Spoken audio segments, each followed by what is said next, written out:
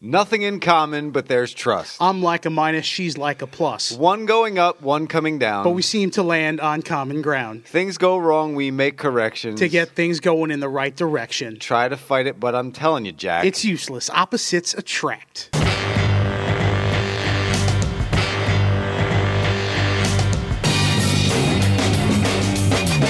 This is the Chris Shearn Show, only on YesNetwork.com.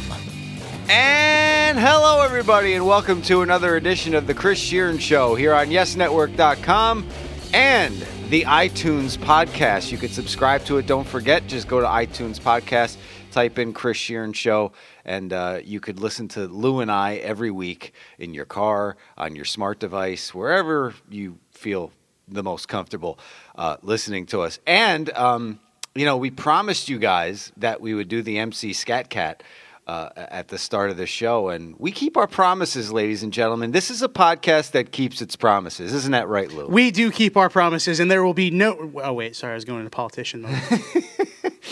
Yeah, we will not be We need someone who's completely unelectable. Yeah, in 2016. Anyone who watches Scandal will get that. Vote for none of the above. Monty Brewster. Vote for Quimby. Yeah, there you go, Simpsons. But anyway... it's good that we started the show with that little riff because we brought it up last week because of the one and only Brooklyn Nets. And once again, they have proved our point. They are the definition of 2 steps forward and 1 step back. They are the minus, and there is no plus sometimes. No, there isn't. I mean, they have the 8-game road trip around the All-Star break. They come out of the break, and they have some tough games lined up. They went to Houston, and if not for James Harden, who had a, pedestrian-type game with 15 points. He had a pedestrian-type game with 15 points, did James Harden. And he kind of caught fire in the fourth quarter. And then he got so mad, he kicked LeBron in the family jewels. Yes, he did. Kicked the king in the jewels. Anyway, sorry. The family jewels? Family jewels. There's another one. Weird science. Anyway. 3. That's 3. Keep count. But 15. Markel Brown did a great job on him defensively. Mm-hmm.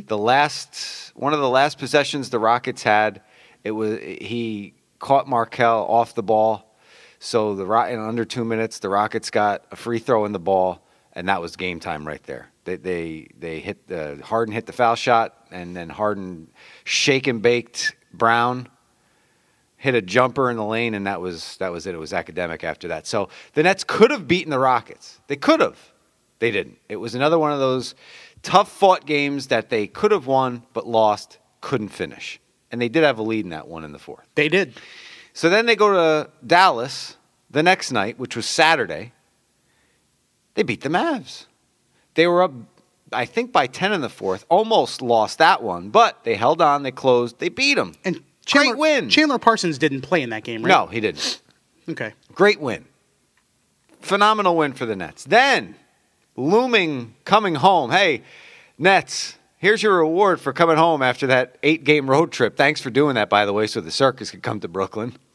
I feel like I should sing a few bars of When the Circus Comes to Town by Los Lobos now. And when the elephants and tigers and the clowns left, the Golden State Warriors arrived. And, the Nets caught them. And I'm not taking anything away from that win, but it was the 6th game of their 6-game road trip for the Warriors. Second half of a back-to-back, too, right? And a second half of a back-to-back where they just beat the Celtics. They were down by 20, and they came back and beat the Celtics in Boston and then showed up in Brooklyn. And Steph Curry was having a pedestrian game over the first 3 quarters. But you saw, you might not see the Warriors every night because you don't have League Pass. But the tri-state area was treated to exactly what Steph Curry is. And it doesn't matter if he stinks on ice for 3 quarters because that fourth quarter, he almost single-handedly brought the Warriors all the way back and won. But the Nets win.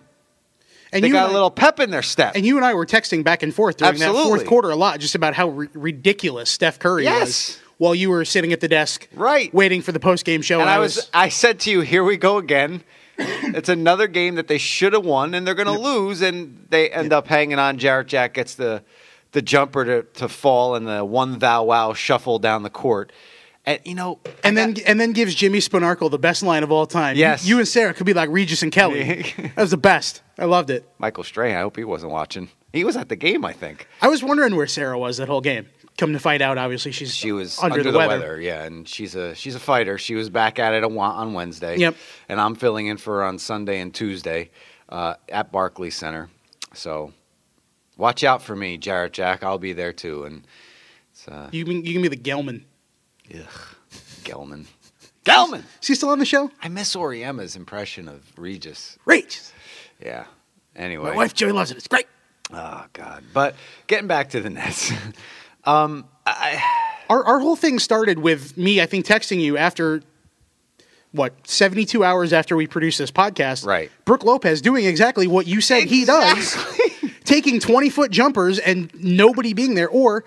I believe the particular play that brought to my attention was he's running a pick and roll, and he stands there, and I forget if it was Jack or Williams. He doesn't roll. He set the pick and then didn't roll. He just stood there. Somebody took an off-balance three-pointer. There was nobody around the basket, and it was an easy floorboard for the Warriors. Yeah. And that was, I believe, what started our back and forth during that fourth quarter. And I said it on Twitter, and, of course, our good buddy Devin Karparian, I go back and forth with him. And, he actually trumpets what I say about Brook because there's a little window in the shot clock. And if you haven't isolated this, Nets fans, do yourselves a favor. And in the games upcoming, they play the Suns tonight. They've got the Jazz on Sunday. They've got the Pelicans on Tuesday. It's the back end of their West Coast road trip. Right. Watch Brook Lopez in these games. Watch how many 20-foot jump shots he takes when he comes in off the bench with 16 to 20 seconds left on the shot clock and no white jersey within 5 to 7 feet of the rim. Just watch. Mm-hmm. I sit there in amazement, especially when he comes in cold off the bench. And then there are nights that Brook, the Nets bench has been playing ridiculous, and it's because of Brook. He comes in and he scores 20 to 30 points.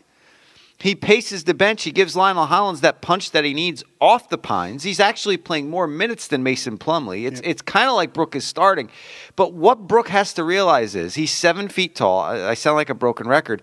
And when he's 3 for 10 in the third quarter, and he continues to take those 20-foot J's that are rimming out, that's when, the seventh-year pro in him has to say, you know what, I got to roll to the basket. I got to... Frank DeGrace, our producer, I don't know if you saw the post game that night. I did. Of course I did. You were doing it. But Frank asked him a great question about when he missed the layup and then missed again and then finally dunked it. And Frank pretty much asked him, did you just get so frustrated that you threw it down because, you're really not authoritative down there? It was something along those lines. And Brook laughed at him. He said, yeah, I guess I just dunked it because I was angry. Oh, shucks. And then he starts laughing, and Frank says, well, why are you laughing? And I agreed with Frank. You're 7 feet tall. And even Jim Sponarkle brought it up on the air right after he did it, and he said this is what he has to do when he's close to the rim. Yeah. He's got to go up strong. As opposed to, was it Azelli, I believe, in the fourth quarter? Festus. Somebody missed a layup, and he came out of nowhere like Isaiah Ryder. Yeah. And just slammed it home. You brought Isaiah Ryder I did. back. East Bay Funk Dunk, dog. He just jumped out of nowhere, jumped out the gym, and slammed it home. And even Ian was like, well, there it is. He got excited about it because it was a highlight play. And since Al Jefferson's been in the league, Brook Lopez can't guard that guy. Did you watch the Hornets game? I'll be honest with you. I didn't watch that whole game. I wasn't working that night. It was Nancy.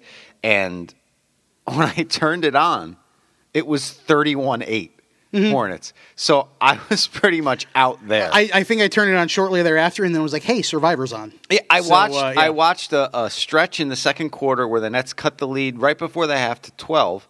And I said, okay, they went on a run. The lead's down to 12. It was like 30. So they got it down to 12. Let me check in here in the third quarter. 14-3 run by the Hornets. See you later. No, I did see it. I will admit that I I don't get it, though. I do a majority of my Brooklyn Nets viewing upon the replays in the mornings when I'm here at work. The team with is Yes just, on, and I kind of break it down and get to study and see what happens more so than I could on my couch while I'm distracted by a million other things. Right. And again, 2 steps forward, almost beat the Rockets, beat the Mavs, beat the Warriors. They beat the Warriors, and then all of a sudden they come out and play like that. And you can't sleep on the Pacers right now. Nope. They might get Paul George back, and with George Hill in the lineup, they're 11-3. And the Nets are currently a game out. Is that right? They are in 10th place still accurate? now. They are in 10th place now. They are behind the Hornets, who they just lost to, and the season series with them is 1-1. If they beat the Hornets, they would have had the tiebreaker with them, but that goes out the window. They still got another game with Charlotte. As you say, they do play them one more time. One more time. They do play the Pacers as well. The Nets have the hardest schedule down the stretch. But they also have the Hawks, the Pelicans, right. The creme of the creme. They play two more with the Cavs and Bulls. They lost to New Orleans without Ryan Anderson, without Anthony Davis, without Drew Holiday. They've got them on Tuesday. Again. They've got the Jazz. So I went again. They got the Jazz on Sunday. Okay? The Jazz beat the Nets by, I think, 35 in Utah on a snowy Saturday night. Utah. They beat the Nets by 35 in Utah. This is a team that's not going to the playoffs. But you know what? They ball. Especially when they play the Nets, Ball don't lie, son. And tonight, Friday, as we tape this, a day late, and we apologize for that. Weather delays. Hopefully it's over. I saw next week, 40s all week long. Maybe we get rid of some of the snow, too. But tonight, they have a Suns team that if they were in the East, would not only be in the playoffs. They'd be like the 6th seed. They'd be the 6th seed in the East. Yeah. We talked about this a few weeks ago when we did the 1 through 16 straight up seeding, that the East would lose 2, maybe 3 teams. But the Suns are in the same position the Nets are in, but in the Western Conference with a better – I think they have 10 more wins than the Nets. I was going to say, I think they have 33. 33, 34, something like that. But golly, I mean, I don't know how – but I tweeted this out right after the game ended against the Hornets. I said, if you've been watching this Nets team all season, tonight does not shock you in the least. And it can't, because it's not maybe this is what this team is. This is what this team is. If they let me put it to you this way. If they use the I don't know if the D League still uses the system, but I know they do it in the Orlando Summer League. If they use the Orlando Summer League point system where you get points for winning quarters, the Brooklyn Nets would be the number 1 seed in the NBA if they only use the first quarter point system. Yeah. Because they shoot 51%. They shoot 50% in the first quarter. They've probably won the first quarter without even looking at it. I would probably say 45 out of 60 times they've played this season. They've probably won the first quarter. They shot 70-some% again the other night. Against Golden State. It's a lot like 2 years ago when and if they didn't have that first quarter, they would have got blown out. They would have got blown out.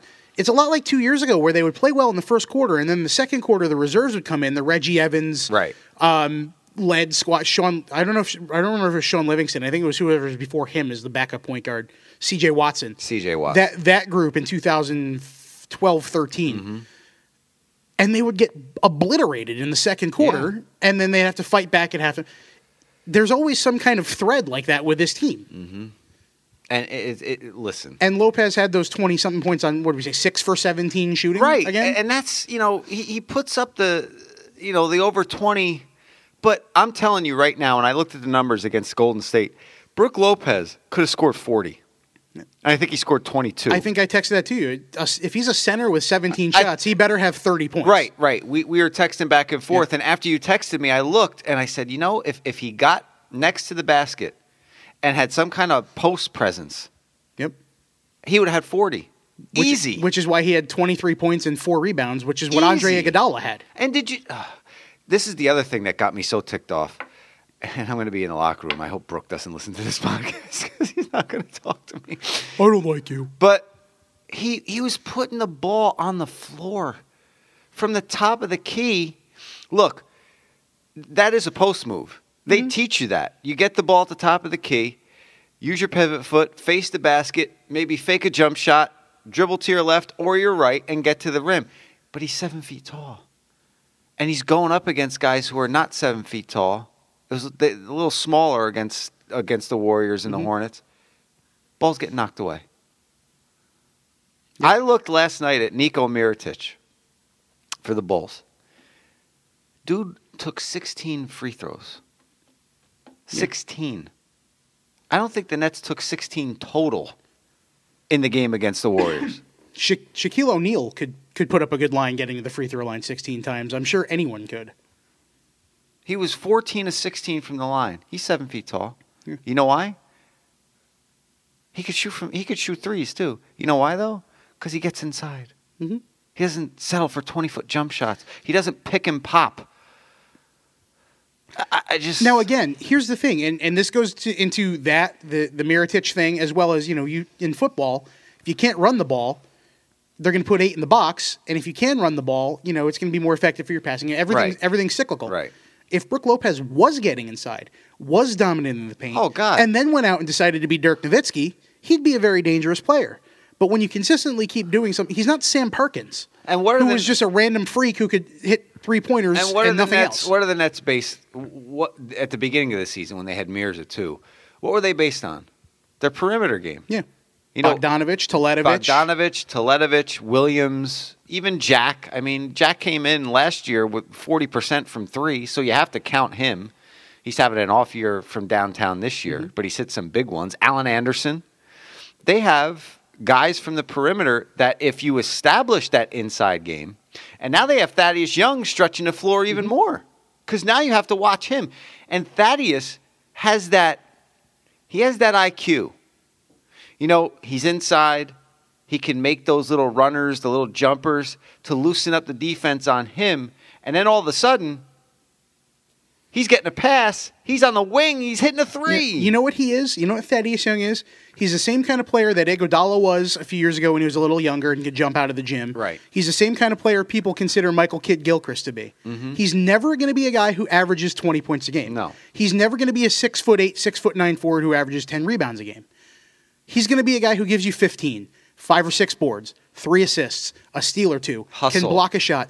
His entire hustle board he's a stat sheet filler. Yeah. Across the board, he does everything pretty good to very well. Mm-hmm. He's a great asset for any team. A player like that is a great asset for any team to have. And if you've noticed, one thing, the difference already between him and Kevin Garnett being on this team, Brook Lopez and Mason Plumlee have played about 8 minutes together in the last 2 weeks, when they would play 8 minutes a game minimum together when Kevin Garnett was around because they had nobody else, and KG was playing 15 minutes a game. Right. And let me it helps the offense flow better. And maybe that's why Lopez has become so happy, for lack of a better word, to take these big shots, is that he's on the floor with Plumlee. Plumlee's doing this, that, the other thing. Maybe he steps out, tries to take a little bit more on. He doesn't have to do that anymore. Well, I want to make one thing perfectly clear. I like Brook Lopez as a player. I do. I think he's a gifted, talented, tremendous shooting 7-footer. I just wish, because he's so, this is why I get so upset, because he is so talented and he can do these things, but it just seems to elude him when he gets the ball. It's that elbow extended jump shot right inside the 3-point line. And if I had any hair left, I'd be ripping it out, especially if I was a Nets fan. And again, I root for the team because it's good for business. But every time I watch these, it's so hard to sit. Like, I grew up with Patrick Ewing, okay? Mm-hmm. Did Patrick Ewing, now, look, he was probably, in my eyes, one of the best jump shooting 7-footers. Not jump shooting, but, jump shot that I've seen in my life. He hit that like a guy that side of the key jumper was his domain. The turnaround, the little pivot foot turnaround fadeaway jump shot from the side of the side of the key. Exactly, right on the baseline. That was Ewing's domain. Yep. But that's not all he did. Ewing got to the basket. There were plays for him to get to the hole. He posted up on the low block. I used to practice that shot in the gym. that, getting the ball down low, feeling the body behind you, and then just using your pivot foot to drop back take that fade away. That was a horse and around the world staple on Edgehill Terrace when I was a kid. Absolutely. That Ewing shot. I'm so happy to hear you say that because I did the same thing. That was a staple of our games of horse and around the world. But again, it was from 10 to 13 feet away. Yep. Maybe – and listen, if he – moves that jump shot in just a little bit, and then they have to respect that and come out on him. Then, as soon as they come out, then make the fake and try to get around him. Mm-hmm. It's a lot easier to get to the basket. You don't have to get all the way to the basket, but he's so long. It'd be one step and throwing it down. What's that Azeli dunk again? He's such a long guy that he came out of nowhere and just grabbed it above everyone and put it down. Look, I didn't play past high school. I'm not going to sit here and say I'm a basketball guru. Right. But I think I know a little bit about the game. And I think a lot of Nets fans out there think the same way I think, is that this guy could be so special. And I know he's had problems with injuries, and maybe he's hesitant to bang down low. Because he's afraid of getting hurt again? Maybe that's part of it. They call me Mr. Glass. Maybe Glass Joe. Maybe he doesn't want to do anything but take those jump shots. It's safe. He's on the floor. He doesn't want to leave again. Who knows? But if you're out there and you're playing scared, it's not good. You shouldn't be playing. I know you watch a lot of basketball and have for a long time. I too. Udonis Haslem has never been a marquee player. But look at how great he became alongside Shaq, doing Shaq's dirty work. Now, flash forward that a handful of years, and look at how great Reggie Evans was in Brooklyn, because that was his role. He was Brook Lopez's dirty work. 24 boards, right. He was Brook Lopez's dirty. And when they moved him into the starting lineup ahead of Humphreys, when PJ did that mid-season in the first year in Brooklyn, he was consistently double figures in boards because he was doing Brook Lopez's dirty work. Sometimes early second quarter. There is no one on this team doing that. No. There is no Reggie Evans. Kevin Garnett's best role while he was with this team the last 4 months probably should have been that. Mm-hmm. He should have been down low, doing Brook Lopez's dirty work while they were on the floor together. But he, unlike Reggie Evans, had enough of a scoring touch where he's going to get you 8-10 points a game just based on offensive rebounds and his ability to once in a while be that Kevin Garnett of old and put the ball in the hole from anywhere on the floor. Markel Brown is out rebounding Brook Lopez. Chew on that for a little Andre Iguodala had 4 rebounds the other night. Chew on that. And played 19 minutes. Yes, it's frustrating because he is such a talented player. I completely get that. If there was someone to do the Charlie work, so to speak, if you're an Always Sunny in Philadelphia fan, if there was someone to do the Charlie work down low, it might not be as glaring of a situation. Because then you would have somebody who knows his job is, he's stepping, I'm fetching. To put it in an Amos and Andy routine minute there. You know what I mean? He's the guy that's down there just doing the dirty work, throwing the elbow, grabbing the board, facilitating once he gets it, so that Lopez can work on that outer jump shot. And yes, maybe he needs to move it in a little bit, but maybe it wouldn't be such a glaring situation if there was someone on the team filling the other half of that role. Brooke, I love you. I want you to... He's a Stanford guy. He's a smart guy. I want you to change your game a little bit. And his brother hates mascots, and though. I don't know if you follow that on Twitter. He loves the comic books. Yeah. Do you follow that scenario on Twitter? I do not. I think it's a running joke at this point, and you could probably ask him about it because he might know.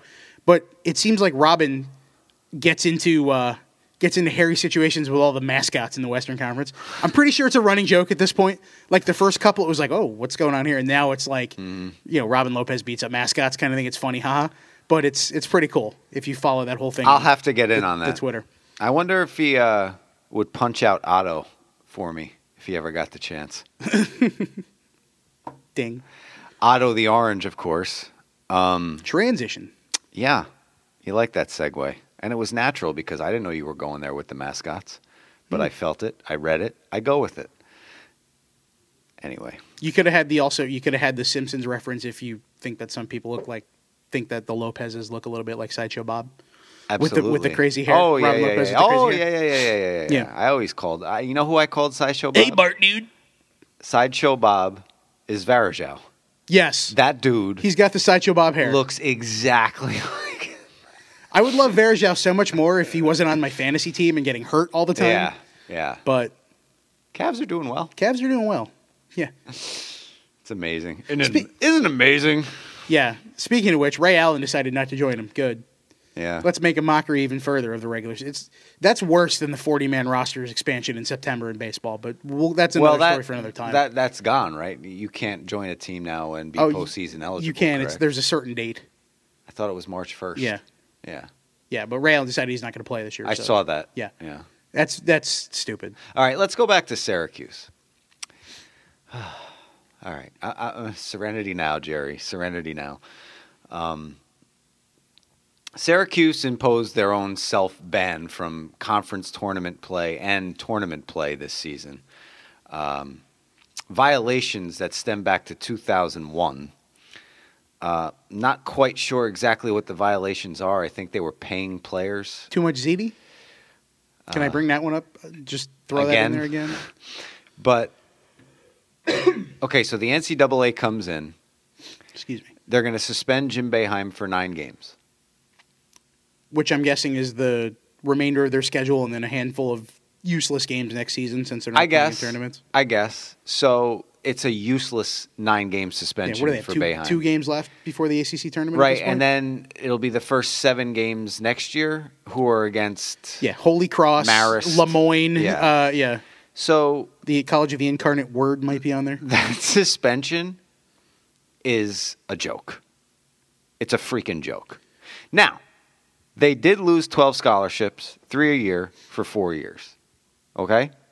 Which Fine. to a team like Syracuse is big. Is big. I'll admit that's big. But here's my problem. The only ban from postseason play has been their own self-imposed ban in a year where they probably weren't going to do anything. Yeah, they were most likely NIT bound. So how is that punishment? How is that punishment? And I know they have one of the top recruiting classes coming in, and those kids might decommit, and they're probably allowed to do that because of what's going on. Yeah. But why would they? They're not postseason ineligible. Right. So why not come to Syracuse? You're going to lose the 3 scholarships a year, but you're going to keep the kids who are coming in, aren't you? But for a team like that, does that now... This is the weird thing about the landscape of college basketball. There are teams that would be ridiculously hurt by this, losing 3 scholarships. Teams like Butler back in the day who were 10 deep. The Auburn team with Chris Morris and those guys that would bring in an entire wave of subs. Like Kentucky this year. UConn would be hurt by this. Now with the landscape of college basketball, like if you did this to Kentucky, it wouldn't even register.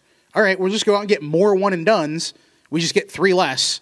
So we don't get the Daniel Ortons who stay for 2 years. So instead of having 10 guys on your roster, you have 8. You have 8. And you keep one guy around and say, look, I know you're here long term. We don't have a scholarship this year, but we'll put you on next year. Make a little backdoor deal because it's the NCAA. You know what's happening. But, is Syracuse now going to go out and recruit 3 Carmelo Anthonys next year? Because, well, we're losing scholarships, so we got to fill, what we got next year. You go, we can move somebody up. Right. Loopholes. There's loopholes, and they're not banned from the postseason. Right. So who's gonna decommit? Yeah, who cares? It's a baloney, another B word. Penalty. It is. You got to pay for. They'll give them. They'll give these kids a half academic scholarship, so they only have to pay half of what it costs to go to Syracuse for a year. And then go on. I forgot. They're also on probation for 5 years. Oh yeah. Double secret probation. Yes. Is Dean Wormer lording over this? They're on double secret probation. How's it feel to be an independent? Double secret probation, sir? I made it up. I don't know. It ticks me off to no end. It just seems like there's different rules for different schools. And this guy is the longest tenured coach in Division I at this point. And it's not just the basketball. It's the football program, too. They were hit. Yeah. But it's not like the football program is going to be playing for the national championship anytime soon. No, they weren't very They were average this year, and they're getting much better. They can have their head coach back now that he decided to quit the Bills, though. I don't know. Everybody who has listened to this for the past, 6 years knows of my disdain for the University of Syracuse. And it stems back into my high school days. And it just, to no end, continues to irritate me worse than my IBS. Really. And I know that was a little personal, but... There's a lot of things, At least I could take something for my IBS. I can't take anything for the agita that the orange keep causing. You could also tap into the SNL and get yourself a package of Oops, I Crap My Pants. And it doesn't help that I'm a St. John's fan. And I know they're not in the conference anymore, the same conference, but they were for a very long time. And to know that since 2001 to, I think it was 2012 when these violations were taking place, or 2008, something like that, they were in the Big East. It's kind of weird how... And my St. John's teams, who were destroyed about academics, Norm Roberts brought the program back to a place where they were graduating kids. They weren't winning basketball games, though. They were destroyed. While Syracuse is, having these infractions and making the damn tournament. Has St. John, other than Mo Harkless, has St. John's had a draft pick since our test? I know Harkless went 13th, I think, overall to Orlando a few years ago. Yeah. I don't think so. Maybe one thrown in there, second rounder or something. Last year... Omar, what's his name? Who was it? No, last year there was somebody, and I can't remember Omar now. Cook? No, that's going back a couple years. Someone was taken. Was it Harkless that I'm thinking of? It might have been Harkless. Yeah, I think that was 2012 or 13. Or 13, yeah, and he went to the Magic. Yeah, I remember that. And if he stayed... Because I remember that specifically because being what I do here at YesNetwork.com, being at the draft, I wrote an article for us about the local kid getting drafted, right. Even though it was by the Magic. But it's a testament to how ridiculous college basketball is. The NBA could change a lot of this by going to the NFL rule and saying you got to be 3 years out of high school. Yeah, listen, don't get me wrong. I read a story about Ryan Boatwright and how he grew up in a bad area, and his parents weren't in a good situation, and he dodged a lot of bullets. Not literal, but when he's growing up, he just didn't have a good childhood. And his plan was to get to UConn, do the 1 year, and if you remember when he came in, they had the sanctions; they couldn't play in postseason tournament play. Calhoun recruited him, then Calhoun left. But when he came to UConn, he was basically planning on one and done. He said, my education, I want to get it, and it'll be there whenever I want to do it. He got hurt, right? That first year, he hurt his ankle? And plans changed. Yeah. And he stayed in school. Last night was senior night. They lost to Memphis. But he said before that game, everything that happened, I was really thinking of doing the one and done thing because I wanted to get to the NBA. And I wanted to take care of my family. I wanted to get them out of that situation. And I get it. I do. I can't fault a kid who's that talented to maybe get drafted. And if someone comes to you, and you're Ryan Boatwright, going into UConn your freshman year, and you have an NBA scout or someone get in your ear and say, hey, listen, all you got to do is play 1 year. You're a lottery pick, kid. You're a lottery pick. That's, that doesn't happen.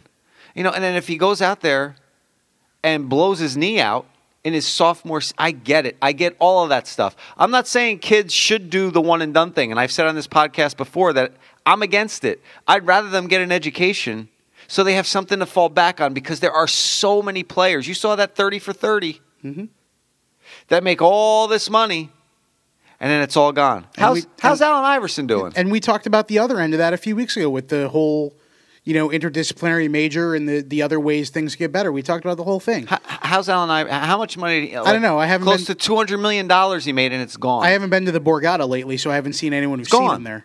He was playing for the Philadelphia Kicks. He played for 2 games. They gave him $10,000 a game to play indoor soccer. Because he's Allen Iverson, right? How many years did he go to Georgetown? 2. 95, 96. Yeah, I think so. 2 years. So what does he have to fall back on? Nothing. Bunch of really expensive gen ed classes. And he said, it was his hangers-on and his boys that he took care of the whole time he was in the NBA are the ones that kept him alive and kept him, pretty much on the right path. So that's why he took care of all of them. They taking care of him now? No. Same situation with Michael Vick and the dogfighting thing. That was all his boys, and he was bankrolling it. It's the way it works. There's a lot of things that could be changed, a lot of things that could be done, but they aren't. And maybe it's going to take a Fab 5. I know Kentucky has a Fab 5 almost every year. Fab 10 this year. Maybe it's going to take a Fab 5 going, you know what, we're all from upstate New York. We're going to be a Fab 5. Let's go to Niagara and win a national championship because we're better than everyone on that team. We're going to start as freshmen anyway. And then you get you look at teams like that have won that and the guys that were. Sell, Niagara. Yeah, but you know what I mean? Like a team like that. I know where you're going. Yeah. Then you get the Melchionis of the world who would be starting there normally, who are now the sixth man. Mm-hmm. And you go from there. Maybe it's going to take that. I don't know. I think it diminishes college basketball too, and I'm such a fan of college basketball. And that tournament, I am glued to the TV from noon until it's over. There's nothing like it, and the talent that these kids have that are one and done, it just takes away. Michael Jordan, look at him, cut from his high school team. How many years was he at North Carolina? 3 or 4. 3 or 4. But the talent level. And he wins the national title against Georgetown. He hits the game-winning shot. Mm-hmm. How many years were Clyde Drexler and Hakeem Olajuwon in Houston? Quattro. Exactly. Went to 3 Final Fours. But it's all about the money. And I can't sit here and say I don't get it. I get it. You know what? I didn't grow up with a silver spoon in my mouth, too. So if I was a highly touted 5-star blue chip prospect who can make my parents' life better, I would think about it, too. And I would reassure them and say, look, I'm going to make all this money. I'll go back to school when I'm done playing ball. I want to take care of you and Dad and everybody in my family. I get that. I get it. And with basketball, it's clearly the least expensive sport to pick up as a child who's in that situation. Least, what are balls, like 20 $20? You need a basketball, a milk crate, and a nail. That's it. In reality. That's it. And your dad to measure 10 feet. 10 feet. And 15 for the foul line. And a piece of chalk. That's it. Yeah. That's all you need. Skiing. I never got into skiing because skiing is so super expensive. My nephew plays hockey. And hockey? My brother-in-law and sister-in-law probably pay more per year for him to play hockey than I paid to play Little League for 5 years. Baseball's expensive. Football's expensive. Basketball isn't. There are goals everywhere. Mm-hmm. All you need is $20. Get a ball, go to the goal. Yep. Kenny Anderson. Chip in with a bunch of your friends and get a basketball. And if you're going to play together all the time, there you go. Right. Kenny Anderson was on with us on the pregame show a couple months back. And there's a story about him. I think it was... This was a Flashback Friday feature. The Jet. Kenny Anderson? The Jet.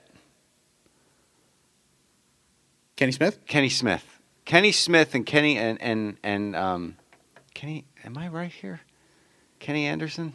Nets? Yeah, Georgia Tech. Yeah, I'm losing my mind. Number 7. Anyway, so Kenny Anderson and Kenny Smith lived in the same building growing up. Kenny Smith said, 1 a.m, I would hear a ball dribbling outside my window. It was Kenny Anderson shooting at a basketball goal with no net, working on his game.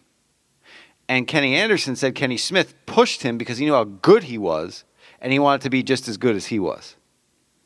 It's like that scene in the beginning of Space Jam where the fictional young Michael Jordan's out playing basketball in the driveway until all hours of the night because that's what he loves and that's what he wants to be good at. Yeah, and back then... I guess that counts as another ding. There was Atari. It's not like you were sitting inside playing robot football. Yep. Back then, when I was growing up, that's what we did. My friend Don and I, who he won 2 state championships in high school. I was on one of the teams. And I started my broadcast career my senior year because my coach told me I wasn't going to play my senior year. So I said, okay, I might as well broadcast the games instead of sitting on the bench and do something constructive. But Don and I, we played together on the same team since 3rd grade, all the way through high school. If it snowed, we went down to Leonard Dean Park, Shine Fine Park, with shovels. We shoveled the snow off the big bass because they had the 8-footers and the 10-footers. We shoveled the snow off and brought a broom and swept the water. Ball was still soaking wet. Our hands were black with dirt from playing on the wet blacktop. But that's what we did. We didn't sit inside on our phones. We didn't have iPads. Yeah. It was go out, play with your friends, get better at what you do. Now, Don went to Drew, played basketball there. It stopped after that. But he was so good. So good. You grow up with him. He was just the ball handling when he was in 4th grade was high school level. He had a goal in his backyard, and that's all he did. Mm-hmm. That's all he did. These kids, most of them, they don't do that. There's too many other distractions now. You know what? I'm 7 years younger than you. Mm-hmm. You were born in 73? 3. So I'm 7-ish years younger than you. Yeah. I had Nintendo when I was a kid. I had a Sega too. Genesis. Yeah. I had, my friends did it too. We had, in my neighborhood, I grew up in a neighborhood that was kind of like the main highway was down at the end of my street. We had 2 streets going up, from the main highway to my street going perpendicular and another street in the middle and then a hill. It was basically like a 5-street little cul-de-sac kind of thing. Mm-hmm. We had, ranging from 3 years older than me to 3 years younger than me in terms of schooling, mm-hmm. 15, 16 kids. My best friends growing up were 3 brothers who were my age, a year older and 3 years older. Had kid at the other end of the street is a year older than me and his little brother is 2 years younger. That kind of thing. Mm-hmm. Handful of families all had boys. Same situation in my neighborhood. My buddy Sam at the end of the street had his garage burned down when he was young. Instead of rebuilding it, they had the concrete slab there. We put a basketball hoop up. We would play basketball there all the time. And then my next door neighbor on the other side, at this end of the street, they had littler kids, but they had a basketball hoop in their driveway. And we'd play there once in a while. We'd get them in and we'd play, a couple of little kids against each other and a couple of the big kids against each other and kind of, mess around. We had a field behind my street. There was a house on like the corner before it went up the hill. Mm-hmm. Giant field, probably 250 feet from home plate to the fences separating the houses on the street perpendicular to mine. All summer, 9 o'clock in the morning, we'd be out there playing baseball. Go home at 1 o'clock for lunch, come back at 2:30, play until 5 or 6, go home for dinner, and sometimes if we were in the middle of a game after dinner, we'd come back and finish it. All day long. If we got released from school because of snow early, it was right to the park. Yep. And we played football in the snow. We did in the winter when it was snow, we would play football in that same field. We'd play basketball in the driveways or on my friend's, garage slab when the show was going. We played it. Basketball, soccer, football, baseball. Touch football in the street. It was telephone pole to telephone pole. I can't tell you how many the people that lived across the street from me. I lived on the T of our streets. Mm-hmm. People that lived across the street on the right-hand side, if you're looking out on my street, I went to kindergarten with their they were older mm-hmm. couple. Went to kindergarten with their granddaughter who lived across town with their son and all. Knew them because they knew we were all her age. Mm-hmm. Can't tell you how many. They had these little like foot-high shrubs like in their yard. Can't tell you how many of those we destroyed with errant footballs, playing catch and the tennis ball goes in there. Anything. I couldn't tell you how many of those they destroyed. And you know what? They were just like, it's kids being kids. We live on a street with a bunch of kids. Like they were, they'd come out and say, hey. They were never like, you kids, get off my... Nowadays, they'd sue you for destroying property. But That was the things we did growing up. We'd play touch football in the street from telephone pole to telephone pole. Yeah, that's what we did. We'd play baseball and or football on the field. Stickball. Basketball. Stickball. And then a little later on in life, when we got older and the field was too small, there was another down the next street over was in a separate town actually because we were right on the town line.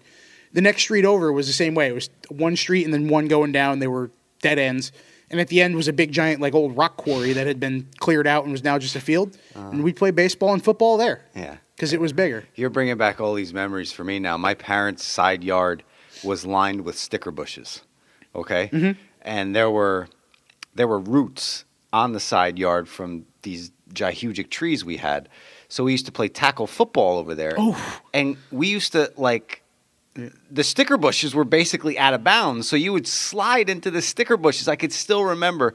And we had a little, landscaped area with plants in the middle that were surrounded by rocks. It was in the middle of the field. It was like Monument Park being in center field.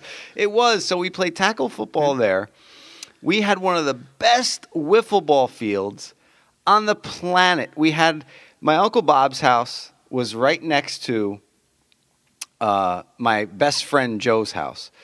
And the pitcher's mound was brick. My Uncle Bob just redid everything, and it was brick, so it was perfect. Right across the street, we put the chair for the strike zone. And right behind that was a house where a couple girls that we knew lived.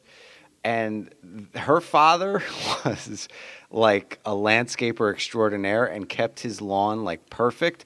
And it was hedges. You said hedges and bang. I immediately thought of Mr. Norot.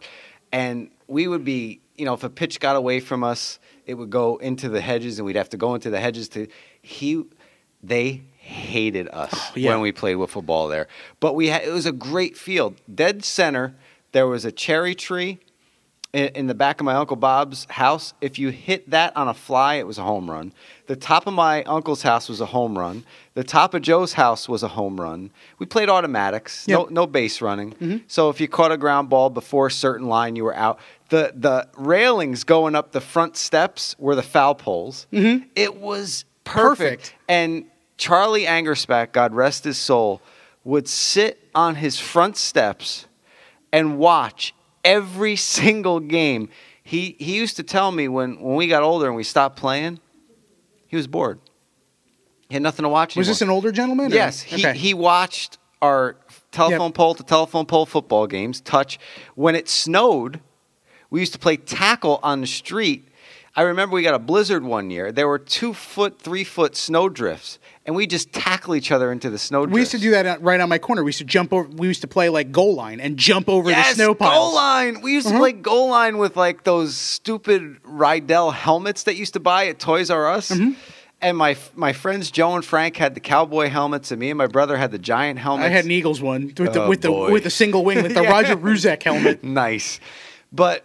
That's the stuff you did. You just got outside. I'm glad we went on this tangent, man. This is bringing back so many good memories. Let me give you one more. I got one more before I forget. Go for Brian it. Sanborn, who I always bring up on this show, the big Buffalo Bills and Sabres and, big-time sports fan. Also a St. John's fan and a St. John's grad. We're playing touch on that same field, and my cousin Mark's car was parked over there, and Brian went out for a pass and knocked off his side mirror. God. His driver's side mirror came off, and we kind of pulled a Tommy boy. I think it was a little Omega. Do you remember the Omega car? Mm-hmm. If you Google it, you'll see it. And maybe I'll Google one and put I had a friend who had one when I was in high school. On our Facebook page. Yeah, but. We kind of Tommy Boy rigged it, so when he opened the car door, it would just fall off. And ooh, what'd you do? But we had to fess up and we had to tell him. But Don too, when we played, I brought up the roots on my parents' side yard because somebody tackled Don, and that root went he fell, the middle of his back fell right Caught on him the right length in the of bad the root, spot, and he just screams and goes, "Oh, my vertebrae!" Dude, so many good memories. Go ahead. I may have brought this up here before, and I know I brought it up with Doug back in the day when we talked about these things. My house was the third one where my street went down and then curved and went around up the hill. My house was the third one on the street. My next door neighbor was probably a lady in her 60s, lived there, alone, had children, grandchildren. She was like grandma. And then the people on the end were a family that was, a little bit younger than my parents, and their kids were they were 10 and 8 when I was 17. So this is how we're talking. And the lady in the middle, she knew she had me on one side, and the Pekarskis on the other, and then other kids. She put plexiglass windows in her back, screened-in porch thing. Her yard was so perfect for home run derby because she had a 4 or 5 foot high, it's not like chicken wire, but those fences that are just kind of wire fence? Mm-hmm. She had one of those along the back of her yard, and her yard was probably, because it came in where the hill curve came in, it was probably 50, 60 yards tops. 150 feet, which you can hit a home run in wiffle ball when you're 12. Yeah. She had, and then the hill came down it was perfect. It was like hitting onto the hill at the Little League Stadium in Williamsport. And she was like, when I'm not home, if you break something, let me know. But she would totally let us play in her yard because she knew we loved it, and she had the perfect yard for it. Nobody would do that now. No. Absolutely not. That's a great neighbor. And she was also the kind of person that your parents would trust you when she gave you homemade candy or something for Halloween.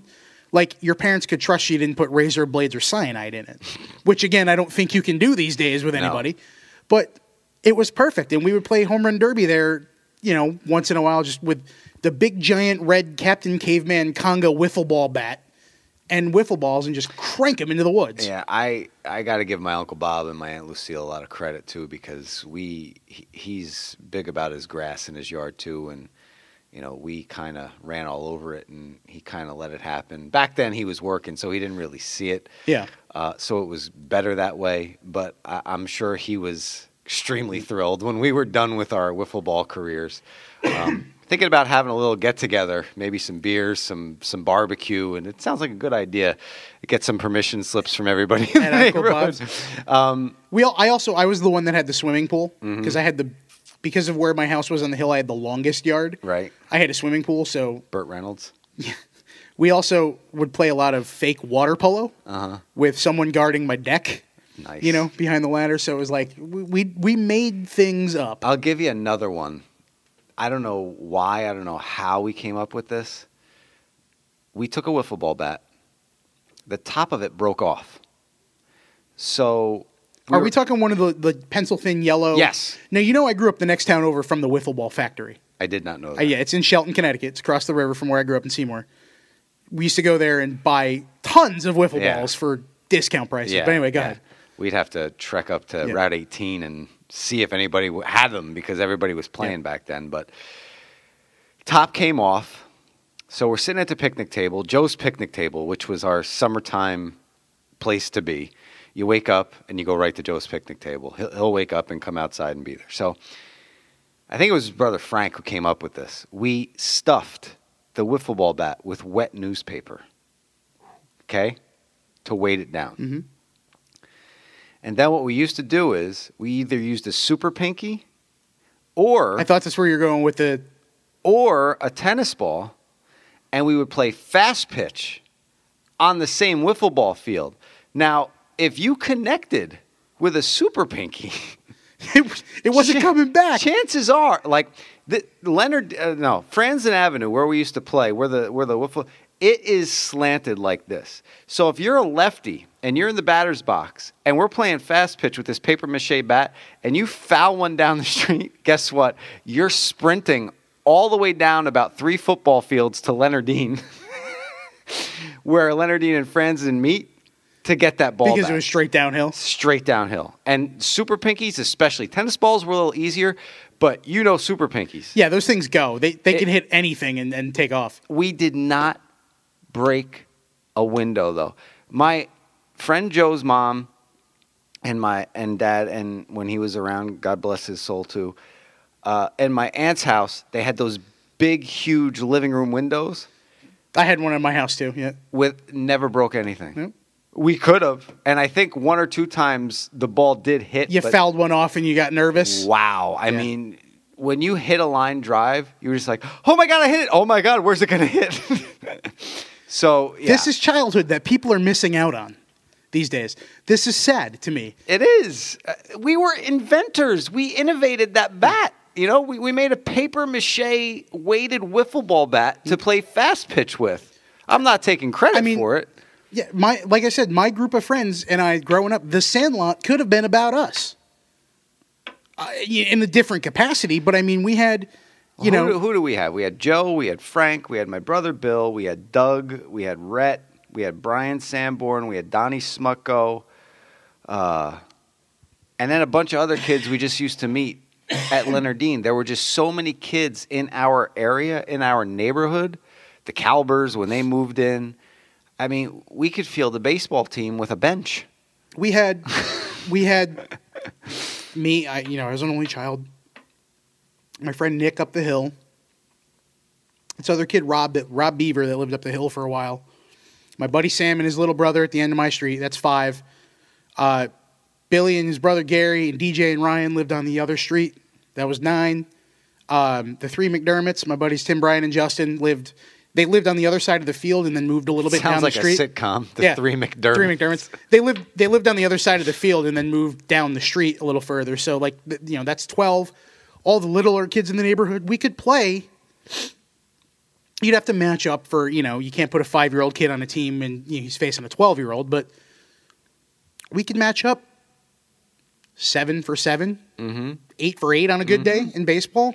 We would have runs down at Leonardine on the small baskets or the big baskets, literally from the time school let out until it was dark, until we couldn't see the rim. Mm-hmm. We would just not stop playing. It's not like that anymore. We would do that, and then we'd hang out in front of the street light in front of my house. Yeah, I'll drive down, and we played kick the can, we played hide and go seek, we played all the stupid games at night that little kids play, but Army with all our toy guns that you can't use anymore. I'll drive by Leonard. Yeah, we used to use sticks. We didn't even buy guns. It was just a stick that looked like a gun. We used to use super pinky balls as grenades. Nice. You could jump on it and not hurt yourself. Right. But yeah, I mean, I'll drive by Leonardine. No one's there. It's a beautiful summer day, beautiful spring day. Mm-hmm. No one's there. And it's after school, and I get upset because you couldn't get on the court to play when I was growing up. I got next, and then there were 2 or 3 other teams or 2 or 3 other guys behind you that had next. Yep. So it's like a beer pong list at a frat party. Yeah, it's just sad. It's sad. And I know we wanted to get into some NFL talk, but we had too much fun with this. We can do that in 2 weeks once everything's settled. You're going down to Tampa next week. I will be in Tampa next week, so we'll be off on our and when you come back, we'll have a plethora of Yankee information.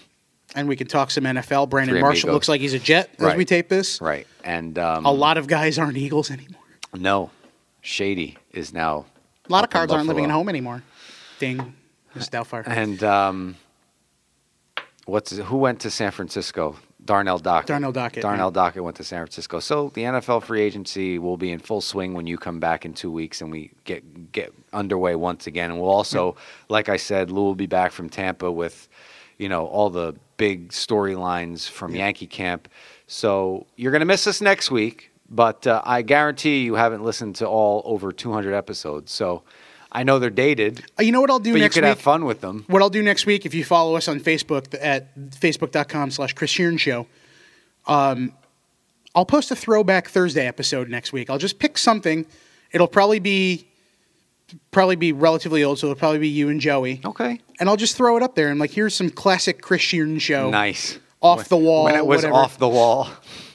We'll post a little Throwback Thursday on the Facebook for those who want to go back and listen to something. Who knows what we'll pick? I'm just going to grab one. I won't even listen to it. See, we started with MC Scat Cat today, and we're finishing with a surprise for next Thursday as well. See, we bring it every week. We keep you coming back. Every week. And be sure to follow this dude when he's down at Tampa. Hopefully he's not coughing up a lung for the next week. Hopefully this cold that I've been fighting for 2 weeks will be gone. But, Lou... We don't have a cough button in here. Lou has it going on. Follow him on Twitter, Lou DiPietro, yes. And look for his stuff on YesNetwork.com when he's down in Tampa. When do you leave? Tomorrow. He leaves tomorrow. Saturday. Saturday to Saturday. He's there for a week. So if you want to know, if you want to be in the know with the New York Yankees, go no further than this gentleman. And by the time we come back, Dancing with the Stars will have begun. Oh boy, we can do some. Michael Sam is on Dancing with the Stars this year. Every possible joke about his sexual preference in that show has been made, so don't make it on our Facebook or to us at Twitter, because I'll just block you because you're an idiot. But I came up with my perfect Dancing with the Stars lineup based on some of the parameters, like, you know how in the real world they always had like the liberal and then the gun-toting redneck and this and that? Of course they did. Well, Dancing with the Stars sort of has that same schematic in general with D-list celebrities.